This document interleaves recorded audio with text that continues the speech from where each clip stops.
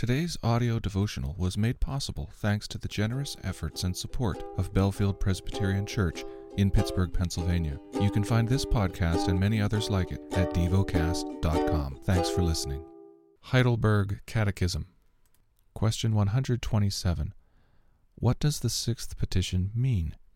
And do not bring us to the time of trial, but rescue us from the evil one, means, by ourselves we are too weak to hold our own even for a moment, and our sworn enemies, the devil, the world, and our own flesh, never stop attacking us. And so, Lord, uphold us and make us strong with the strength of your Holy Spirit, so that we may not go down to defeat in this spiritual struggle, but may firmly resist our enemies until we finally win the complete victory. Question 128. What does your conclusion to this prayer mean? For the kingdom and the power and the glory are yours forever, means, we have made all these petitions of you because, as our all-powerful King, you are both willing and able to give us all that is good, and because your holy name, and not we ourselves, should receive all the praise forever. Question 129. What does that little word, Amen, express? Amen means, this shall truly and surely be. It is even more sure that God listens to my prayer than that I really desire what I pray for. The lesson is from the book of Revelation. Revelation chapter 11. Then I was given a measuring rod like a staff, and I was told, Rise and measure the temple of God and the altar and those who worship there. But do not measure the court outside the temple. Leave that out. For it is given over to the nations, and they will trample the holy city for 42 months. And I will grant authority to my 2 witnesses, and they will prophesy for 1,260 days, clothed in sackcloth. These are the 2 olive trees and the 2 lampstands that stand before the Lord of the earth. And if anyone would harm them, fire pours from their mouth and consumes their foes. If anyone would harm them, this is how he is doomed to be killed. They have the power to shut the sky, that no rain may fall during the days of their prophesying, and they have the power over the waters to turn them into blood, and to strike the earth with every kind of plague as often as they desire.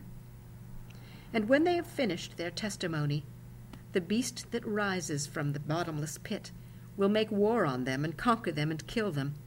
And their dead bodies will lie in the street of the great city that symbolically is called Sodom in Egypt, where their Lord was crucified. For 3.5 days, some from the peoples and tribes and languages and nations will gaze at their dead bodies and refuse to let them be placed in a tomb. And those who dwell on the earth will rejoice over them and make merry and exchange presents, because these 2 prophets have been a torment to those who dwell on the earth. But after the 3.5 days, a breath of life from God entered them, and they stood up on their feet, and great fear fell on those who saw them. Then they heard a loud voice from heaven saying to them, Come up here. And they went up to heaven in a cloud, and their enemies watched them. And at that hour there will be a great earthquake, and 1/10 of the city fell. 7,000 people were killed in the earthquake, and the rest were terrified and gave glory to the God of heaven. The second woe has passed, and behold, the third woe is soon to come. Then the 7th angel blew his trumpet, and there were loud voices in heaven saying, The kingdom of the world has become the kingdom of our Lord and of his Christ, and he shall reign forever and ever.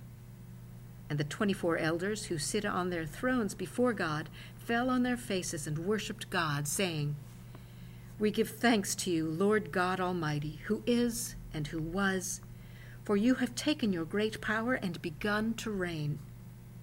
The nations raged, but your wrath came, and the time for the dead to be judged, and for rewarding your servants, the prophets and saints, and those who fear your name, both small and great, and for destroying the destroyers of the earth.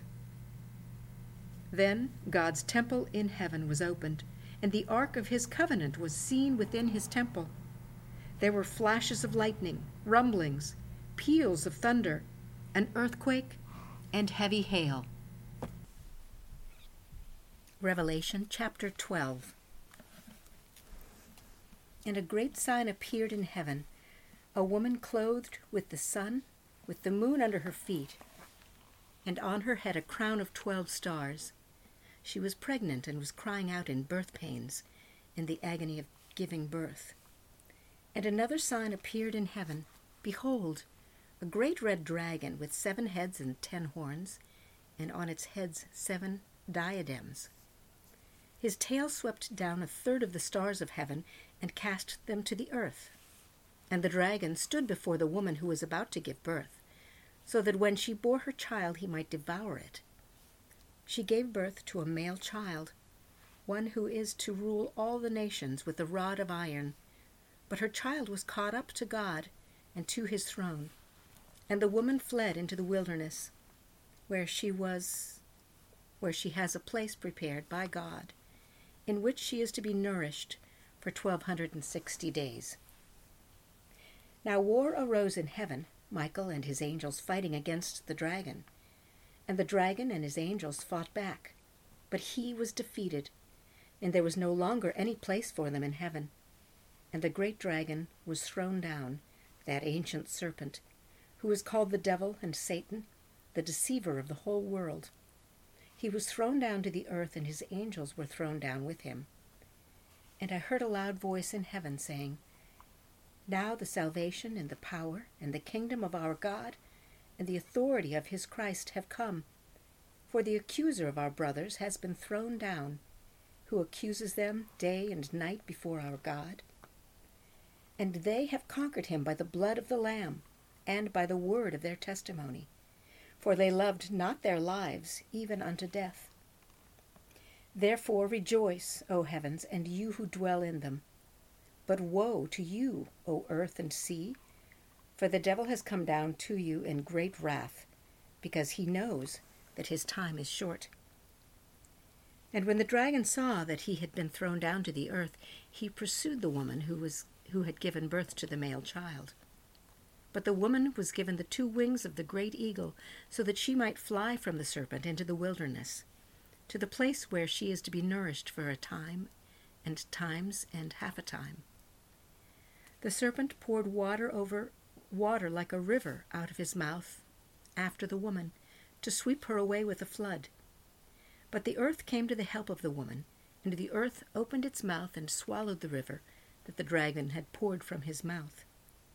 Then the dragon became furious with the woman, and went off to make war on the rest of her offspring, on those who keep the commandments of God, and hold to the testimony of Jesus.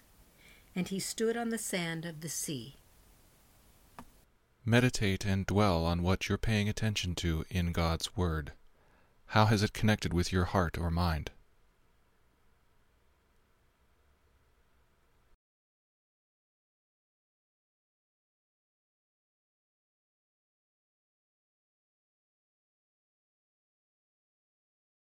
Pray to God freely about what has moved you today. Turn your thoughts to Him and enjoy His presence. We offer the following as prayer topic suggestions. For a missional passion to take hold in my church. For the fruit of the Spirit to blossom and grow. Thank you for listening to DevoCast.